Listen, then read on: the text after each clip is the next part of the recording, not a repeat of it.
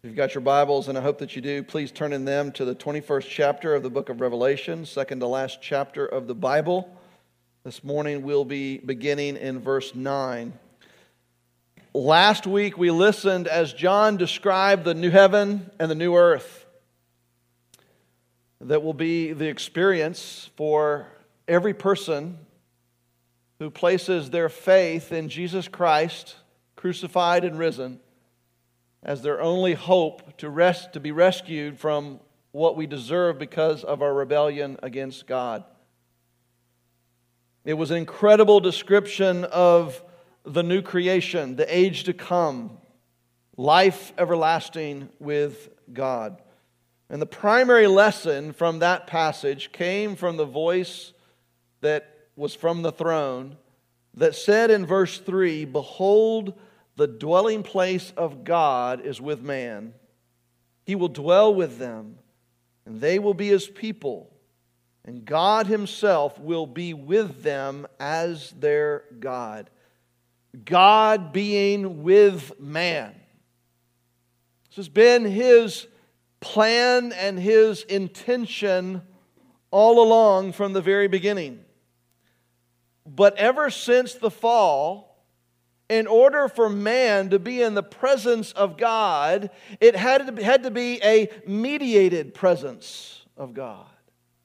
His presence had to be mediated in some way, whether it was mediated through the animal sacrifices of the Old Testament, or the high priest, or the tabernacle, or the temple, or whether it was mediated through Christ Himself on earth, who, although Jesus Christ was God, His presence, the presence of God in Him itself, was veiled, as the Christmas hymn says that we know so well. Veiled in flesh, the Godhead see. But because Jesus Christ, because of His perfect life, His substitutionary death, those who place their faith in Christ alone for forgiveness of sins will one day be in the presence of God, unmediated whatsoever, with no mediation. And that's what the new creation is all about, as we read last week and this week. Redeemed sinners in the presence of God with no mediation. No need of a middleman, no need of middle agency. Just unmediated access to the sovereign of the universe forever. That's what the new creation is all about. And that's what's being described for us in this morning's passage as well, in this very colorful and fantastic vision of the New Jerusalem as John receives it. We were briefly introduced to the city that comes down from heaven from God last week, when after John sees the new heaven and the earth, he also saw the holy city, the New Jerusalem, in verse 2, coming down out of heaven from God as a bride adorned for her husband.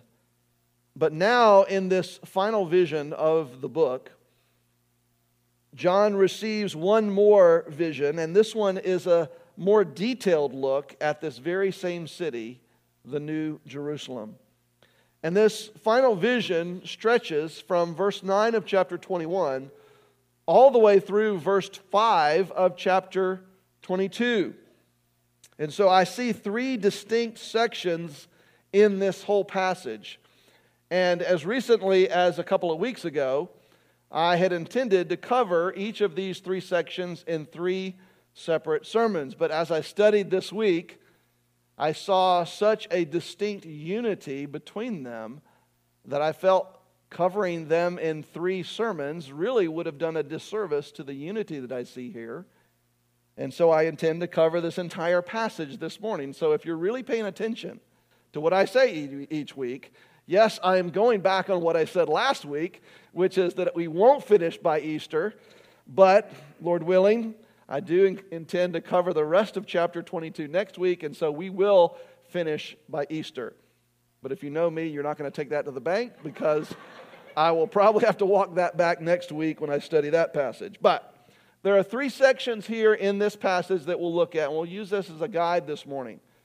Verses 9 through 21 of chapter 21, John he tells us what he sees in the city. Gates and walls and all of that. And then in verses 22 through 27, he will tell us what he doesn't see in this vision of the city.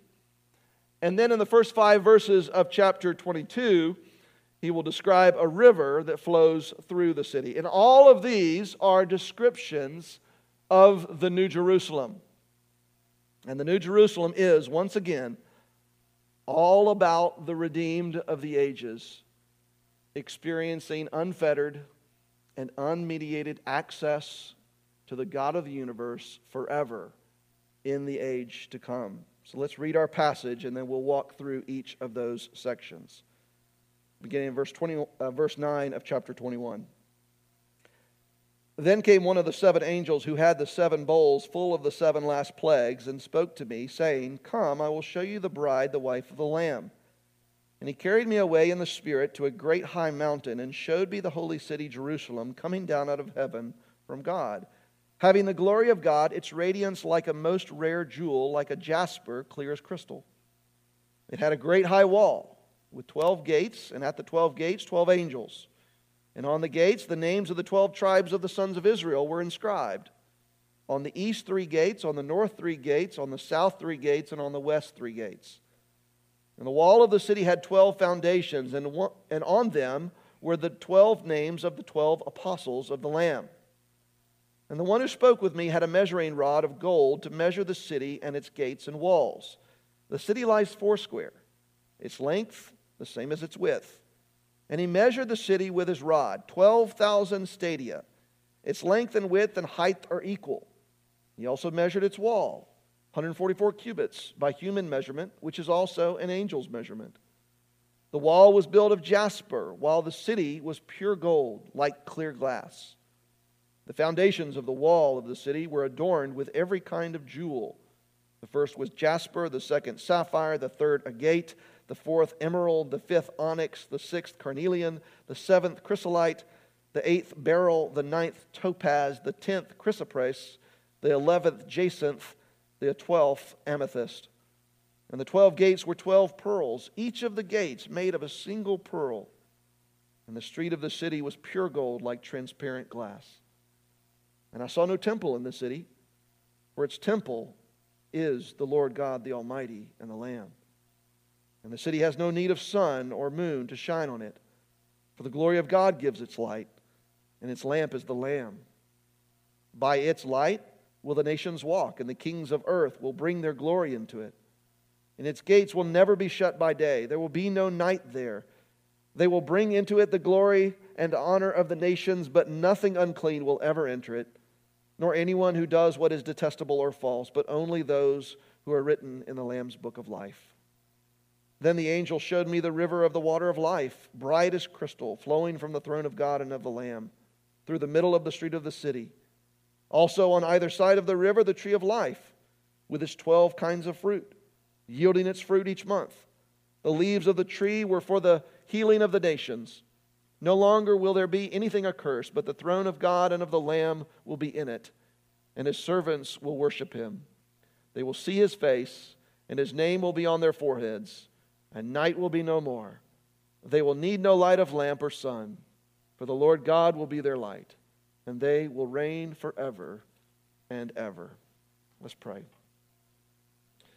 Our Father, we come to you in thanks this morning for the truth that we find in the Scriptures of a future that awaits all those who place their hope and faith in Christ alone, that we will enjoy something that we've never had here, which is unmediated, unfettered, uninterrupted access to you forever. That we will dwell with you and you will dwell with your people forever and ever.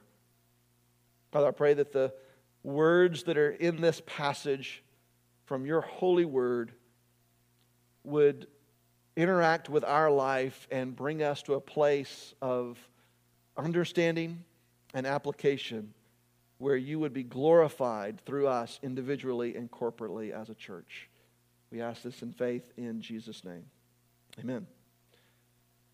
So, In that first section there, John describes what he sees in this vision of a city. And just like really any other ancient city in the Roman Empire, this city has many of the same things in it.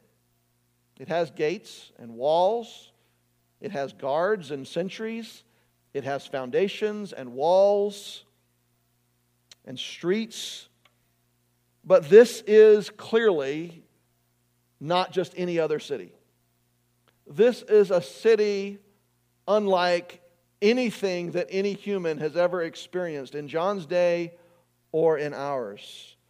What John describes here is larger than we can fathom and more beautiful than we can even imagine. And so again, we are confronted, as we have been many times in the book of Revelation, with the need to determine to what degree do we interpret this stuff literally versus interpreting it figuratively. And again, I'm going with a strategy that I've employed throughout our study of the book of Revelation, which is to consider the content and purpose of the apocalyptic genre of literature, which again includes these fantastic images and visions that are communicating a deeper and spiritual reality. So with that consideration, the adage then is to interpret this figuratively unless we're given clear indication that something should be interpreted literally. So John is given a vision here in chapter 21 and 22 of the eternal state, the new creation in the age to come. And the purpose of this whole vision is to center the eschatological hope of the church of John's day and of our day, to center our eternal hope on the reality of unfettered and unmediated access to God forever in the age to come. That's the goal here in this whole vision. And so John is given a vision of what that eternal experience will be like. And then he uses human language to try to paint a picture that will convey adequately the glorious experience of everlasting life with God. And the result of that is this vision that we have in chapters 21 and 22. And I truly think that we miss the point of this final vision that John is given if we take his words, the words that he uses to describe the city, in order to formulate a physical picture of a physical city with all of these various characteristics and dimensions. Because the result of doing so is something that is so foreign to us as to be almost unrecognizable. Let me just give you an example. We're told that the city measures 12,000 stadia. That's an actual measurement in ancient times. And 12,000 stadia is equivalent to about 1,500 miles. 1,500 miles. And it's in a cube, so it's 1,500 miles wide, 1,500 miles long, and 1,500 miles tall. Israel itself is only 300 miles long and 85 miles wide at its widest point. So this is describing a city that is much larger than the country of Israel. In fact, it is the size of 2 Indias put together. India is about 1.1 million square miles, and this is describing a city that is 2.2 million square miles.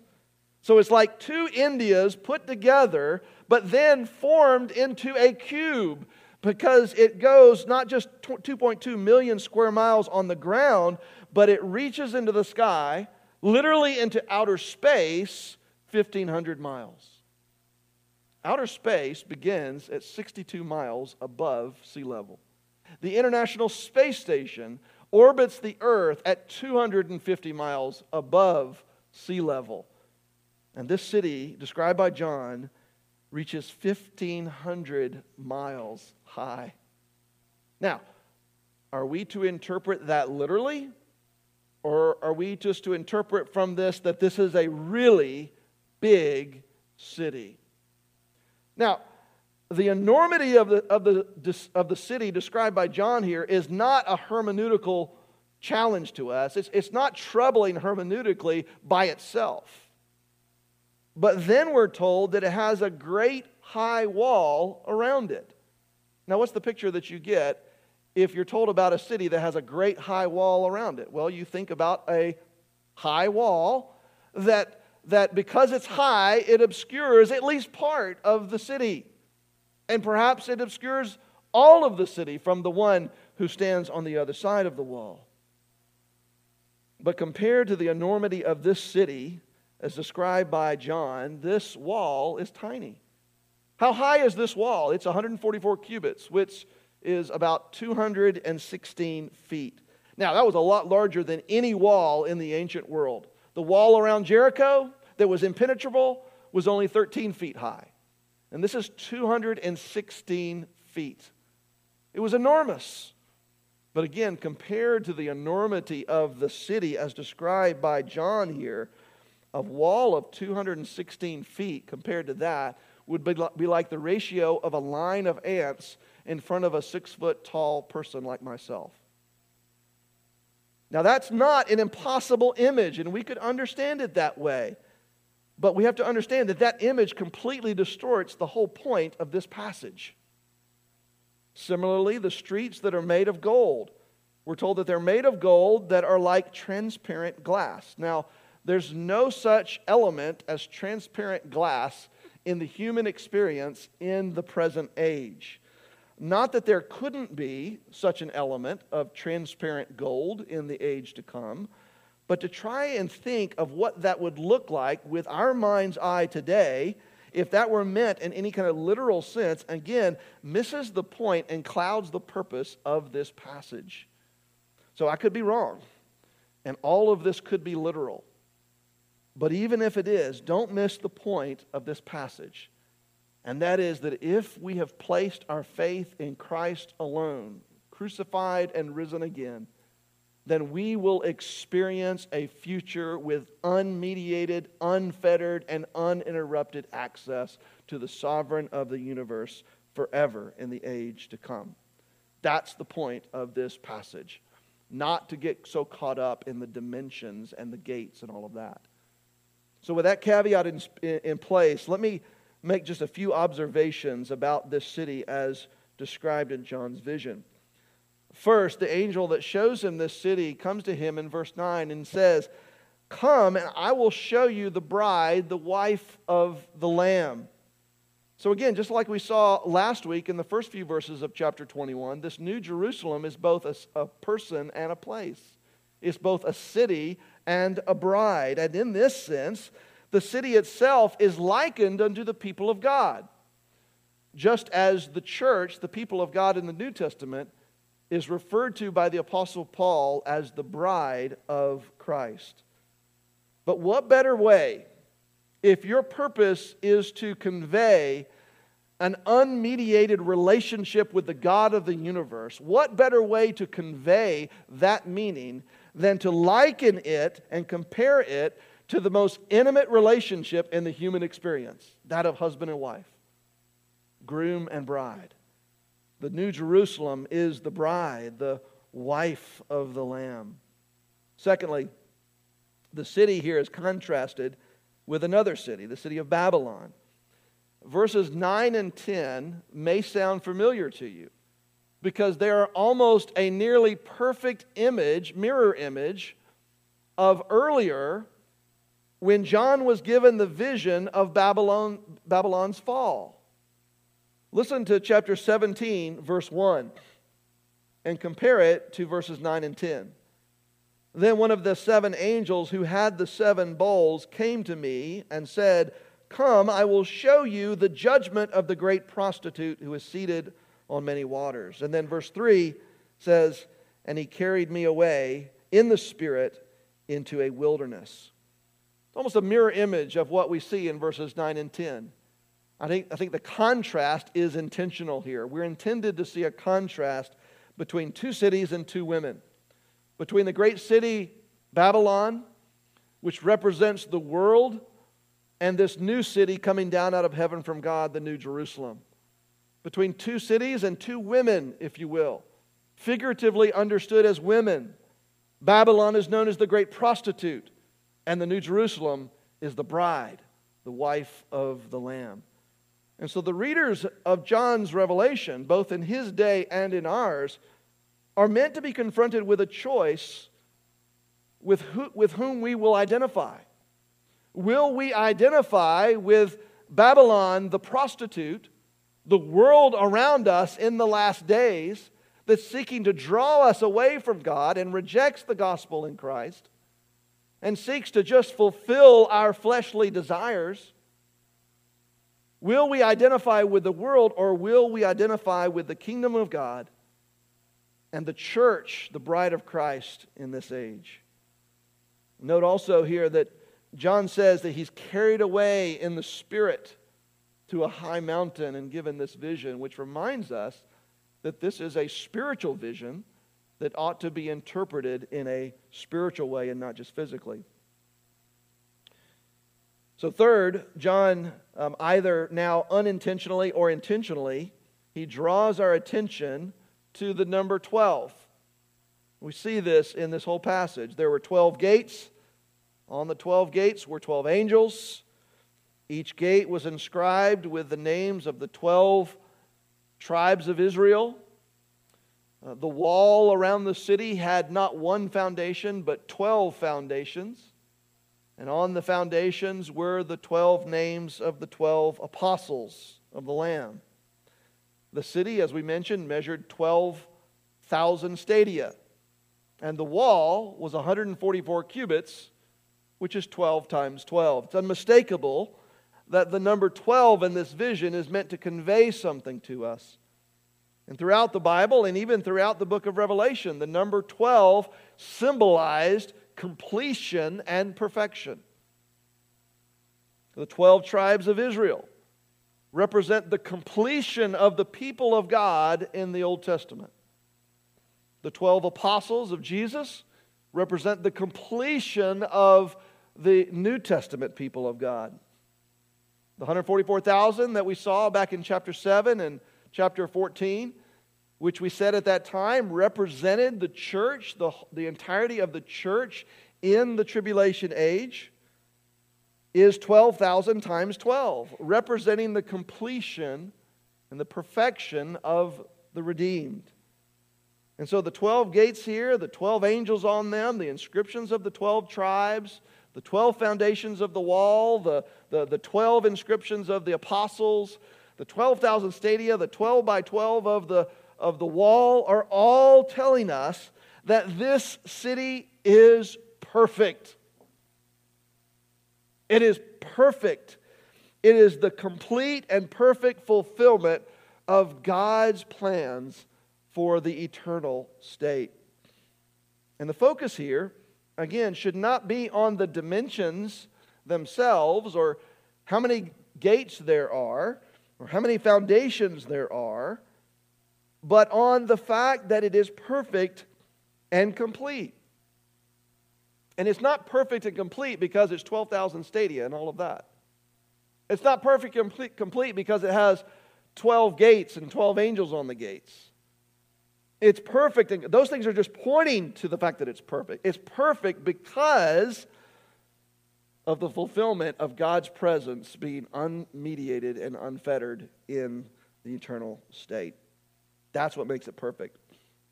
And then finally in this section, John describes the unmatched beauty of the city. Whether it's the jasper of the walls, or the pearly gates, or the foundations that are made of all these precious stones and rare metals, or the streets of gold themselves. The point is that this city is absolutely stunning and breathtakingly beautiful. More beautiful than the most stunning scene in creation that you've ever witnessed. Think of what that might be for you. Whatever vacation you went on, that you had the privilege to see something in God's creation that was astoundingly breathtakingly beautiful. It took your breath away. Whether it's the Niagara Falls, like we mentioned before, or a beautiful sunset over a vast ocean, or snow-capped mountains that extend to the horizon. Breathtakingly beautiful. No matter what it is, it absolutely pales in comparison to the beauty and the brilliance of this city. And why is this city so brilliant and so beautiful? Verse 11. Having the glory of God, its radiance like a most rare jewel, like a jasper clear as crystal. It is beautiful and brilliant and stunning and breathtaking because the glory of God is beheld as it never has been before. What is the glory of God? Church, the glory of God is the beauty of God, the majesty of God, the holiness of God, the sum total of all of God's attributes rolled into one and then made manifest, made visible. The sum total of all that it means to be God manifested somehow. That is the glory of God. And the glory of God can be observed, can be beheld only to the degree that the presence of God can be experienced. And church, the presence of God has never been experienced like it will be one day in the age to come. God's presence was always veiled to man. It was veiled to Moses. Moses could only see God's back as God passed by, as Moses was hidden in the cleft of the rock. God's presence was veiled to the Israelites as they wandered in the wilderness. His presence was seen in a pillar of cloud by day and a pillar of fire by night. It was veiled to the Israelites as God met only with the high priest in the Holy of Holies, the most holy place in the tabernacle and the temple. As he appeared, as the presence of God somehow appeared above the cherubim on the Ark of the Covenant. And God's presence was veiled again, in a sense, in the incarnation of Christ. Yes, the fullness of God dwelt bodily in Christ.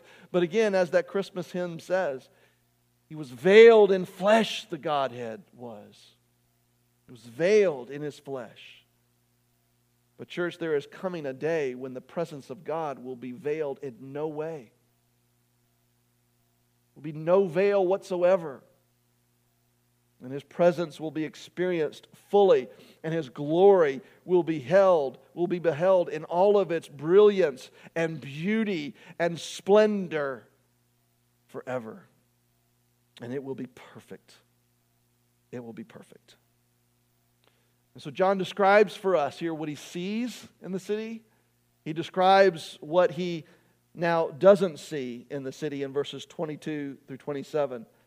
Having told us what he does see, John now tells us 5 things that are absent from this vision of the New Jerusalem. It says there's no temple, there's no sun or moon, there's no closed gates, there's no night, and there are no unclean things or unclean people in New Jerusalem. First, there's no temple. There's no temple there. He doesn't see a temple, which is odd. That you would see Jerusalem but not see the temple. Jerusalem was known for its temple. Historians like to describe Jerusalem as a temple with a city built around it instead of a city with a temple in it. But John sees no temple in the New Jerusalem. And then we're given the incredible reason why in verse 22. Because the temple is the Lord God Almighty and the Lamb. He is the temple. So there's no need for another temple. What is the purpose of the temple? The purpose of the temple is because God wants to be with His people. He wants to dwell with us. He wants to dwell with His people. But in the age to come, He will dwell with us in perfect completion. And so there will be no need for a temple of any kind. When Jesus came, there was no more need for a physical temple because He was the temple. But that temple was crucified. It was destroyed, as He said. But in 3 days it was rebuilt and went to heaven. And now, the church, the body of Christ, is the temple.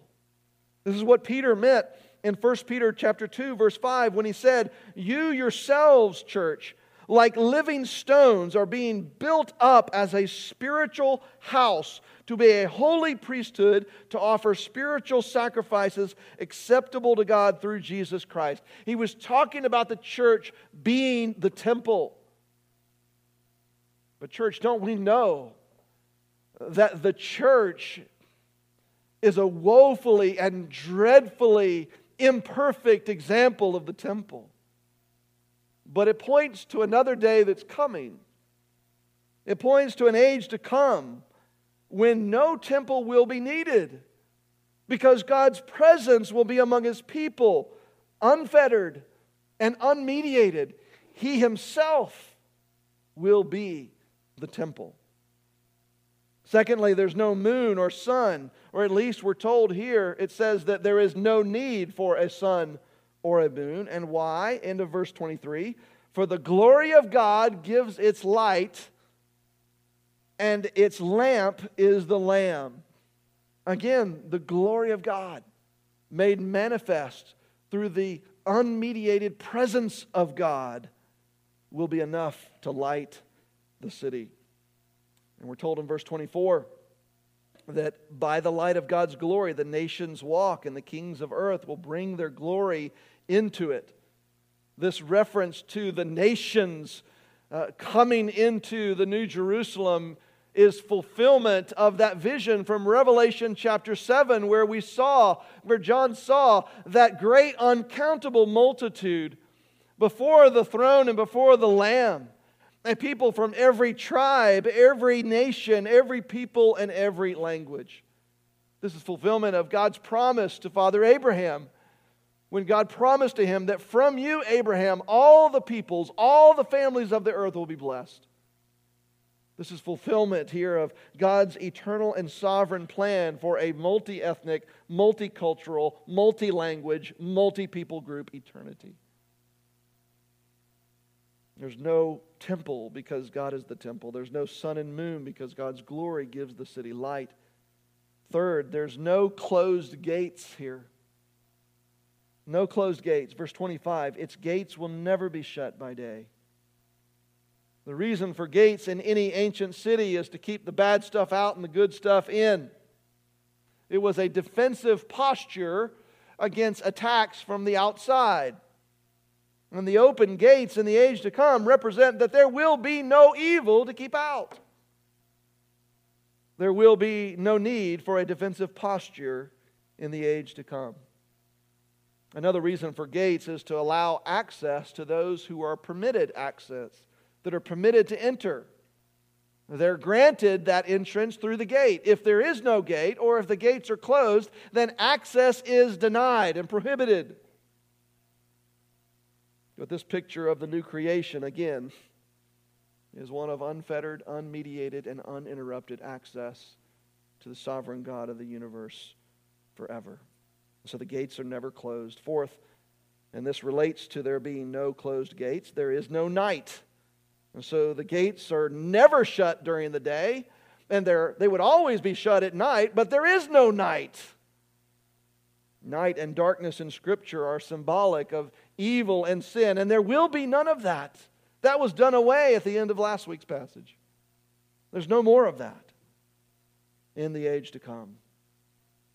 And this is also relayed by the fifth thing that John does not see. He says that there's no unclean thing or unclean person. Verse 27, but nothing unclean will ever enter it, nor anyone who does what is detestable or false, but only those who are written in the Lamb's book of life. No unclean person will be there. What is an unclean person? Well, it's a person who's not a clean person. And so what's a clean person? Well, it's not a person that is perfect, because none of us are perfect. It's not a person who is without sin. None of us are without sin. And according to John here, a clean person is a person whose name is written in the book of life, the Lamb's book of life. And only those who repent of their sins and place their trust in Christ alone for rescue have their names written in the Lamb's book of life. And so nobody who hasn't repented of their sins and trusted in Christ alone as their only hope will be in this city. They will, as we learned at the end of last week's passage, they will be thrown into the lake that burns with fire and sulfur forever. Only the inhabitants will only be those whose names are written in the Lamb's book of life. And again, we remember, when were those names written? Not when I was 17 years old back in 1984,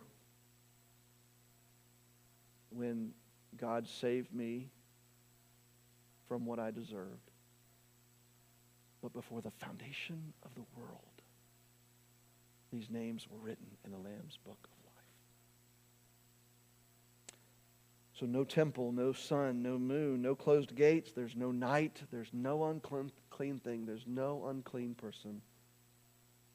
And so now John describes not only what he does see and not only what he does not see, but now he concludes this vision by describing a river that flows through the city. And these 5 verses from chapter 22 really do continue this same vision sequence that began back in verse 9 of chapter 21. Remember that the chapter divisions in our copies of the Scriptures are not inspired. They were added much later. And so verse 1 of chapter 22, then the angel showed me the river of the water of life, bright as crystal, flowing from the throne of God and the Lamb. The river of life is symbolic of life itself, and in this case it is symbolic of eternal life. The psalmist writes, there is a river whose streams make glad the city of God. Jesus told the woman at the well from Samaria that the living water that I give to you will well up in him, will be springs that well up to eternal life.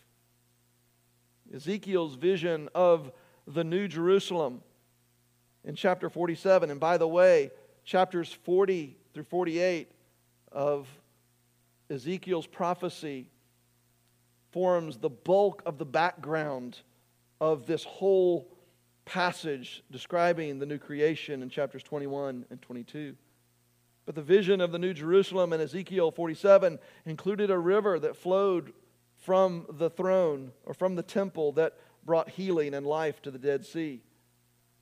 And this river here in chapter 22, which originates, it originates from, we're told, from the throne of God and the Lamb, which, by the way, don't miss there that indestructible link between God the Father and God the Son. This river comes from the throne of God and of the Lamb. There are not 2 thrones.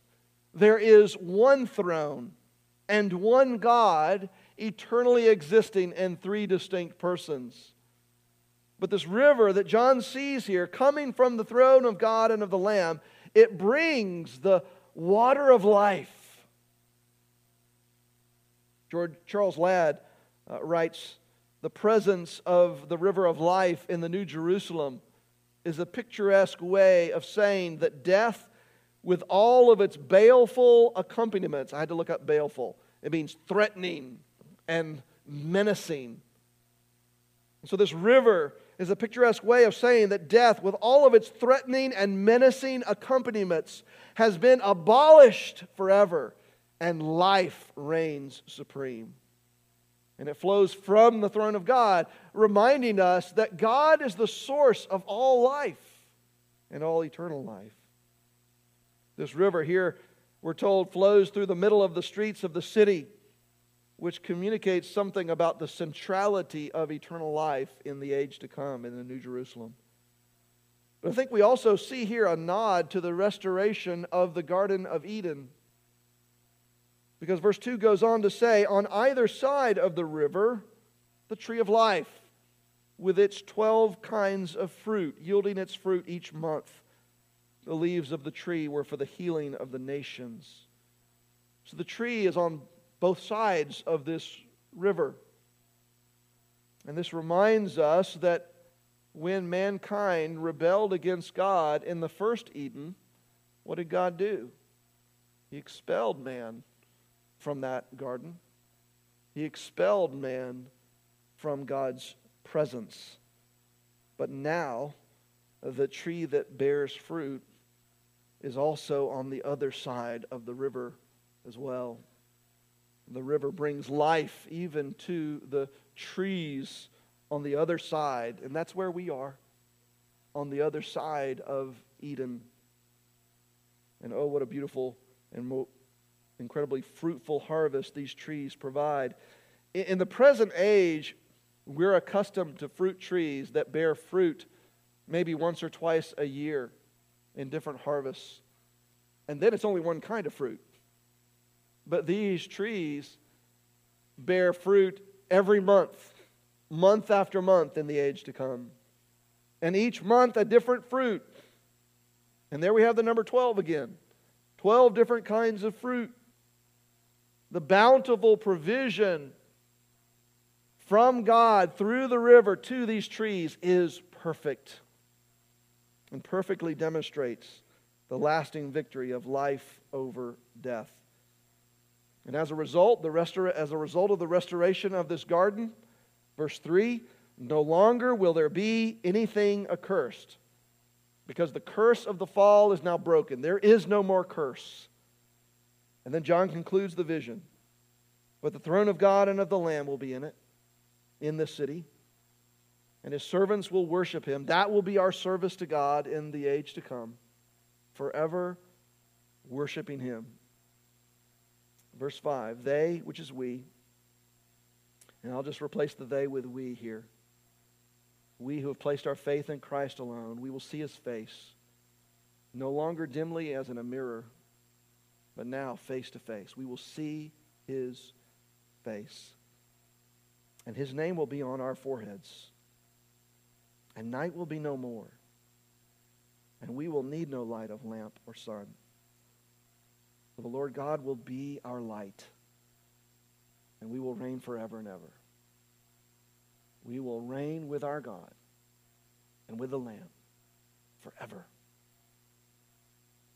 And since the river here reminds us that all life comes from God, we're reminded that we who were dead in our trespasses and sins were made alive together with Christ by grace through faith in Jesus.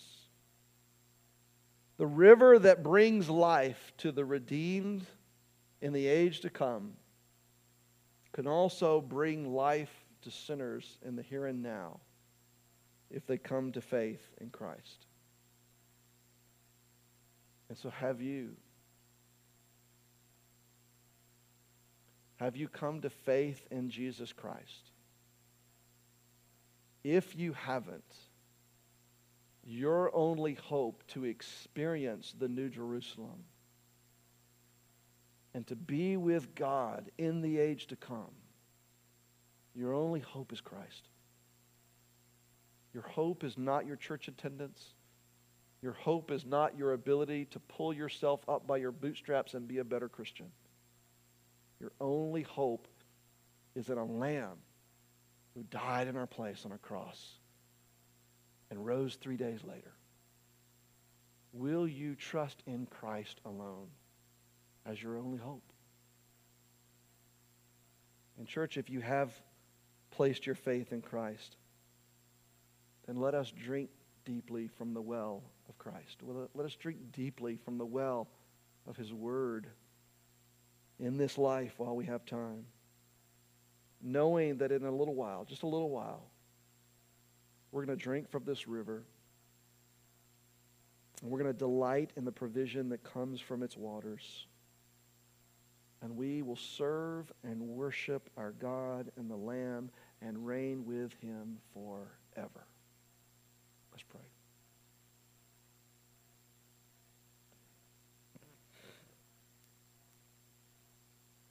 Our God, as we pause to thank you for just the blessing of revealing to us what everlasting life with you is like. Our petition is, Lord, that you would help us to live in the here and now like we really believe this. To fight against indwelling sin as if this stuff were really true. To strive for a practical holiness and godliness in our lives as if this stuff were true. To seek to deepen our walk with Jesus as if this stuff were really true. And to bring the gospel to the lost as if this stuff were really true. Father, forgive us for losing sight of this eternal perspective. Forgive us, O Lord, for allowing ourselves and our lives and even our families to be distracted and preoccupied by the cares of this present passing world. And help us to live today in light of this already determined future. Father, we pray for those who are among us who don't know you through faith in Jesus. And we ask, Father, that you would grant to them the faith to trust in Christ alone.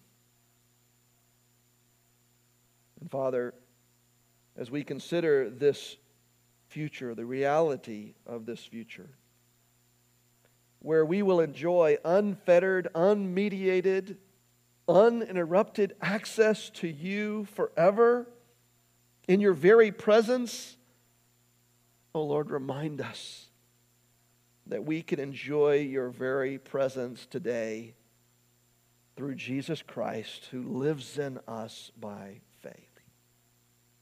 We ask this in Jesus' name. Amen.